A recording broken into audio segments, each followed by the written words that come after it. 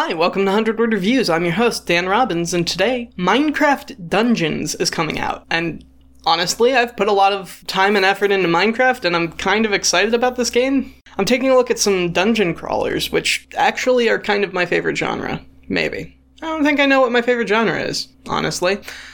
Anyway, without further ado, here's Crawl, which is very hard to Google, in just 100 words.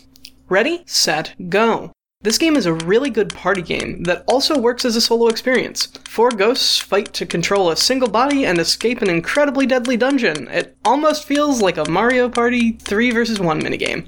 Learning how to plan your build while also counterplaying your opponents is a really unique mechanic, and it makes for an incredibly replayable experience. If you have some friends you want to beat up with monsters and fireballs, or even if you just want a really cool and unique dungeon crawling experience, I highly recommend you pick it up. Moving on, we have a much more well-known dungeon crawler to look at.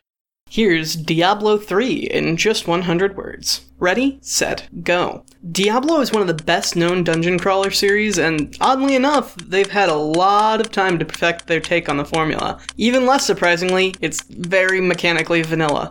That's the thing about core games in a genre. The more closely tied a game is to its genre as a whole, the less you can expect it to differ from expectations. That's not to say I don't enjoy this game. I still play it often, and the story is interesting enough to pull me back in even after years of playing it. There's just nothing mechanically unique. So let me know if you take a look at either of these games. They're both pretty interesting. Again, I really like dungeon crawlers, so who knows, maybe I'll end up playing multiplayer on some of these. I could start a stream, possibly. I don't know how that would work. We'll see.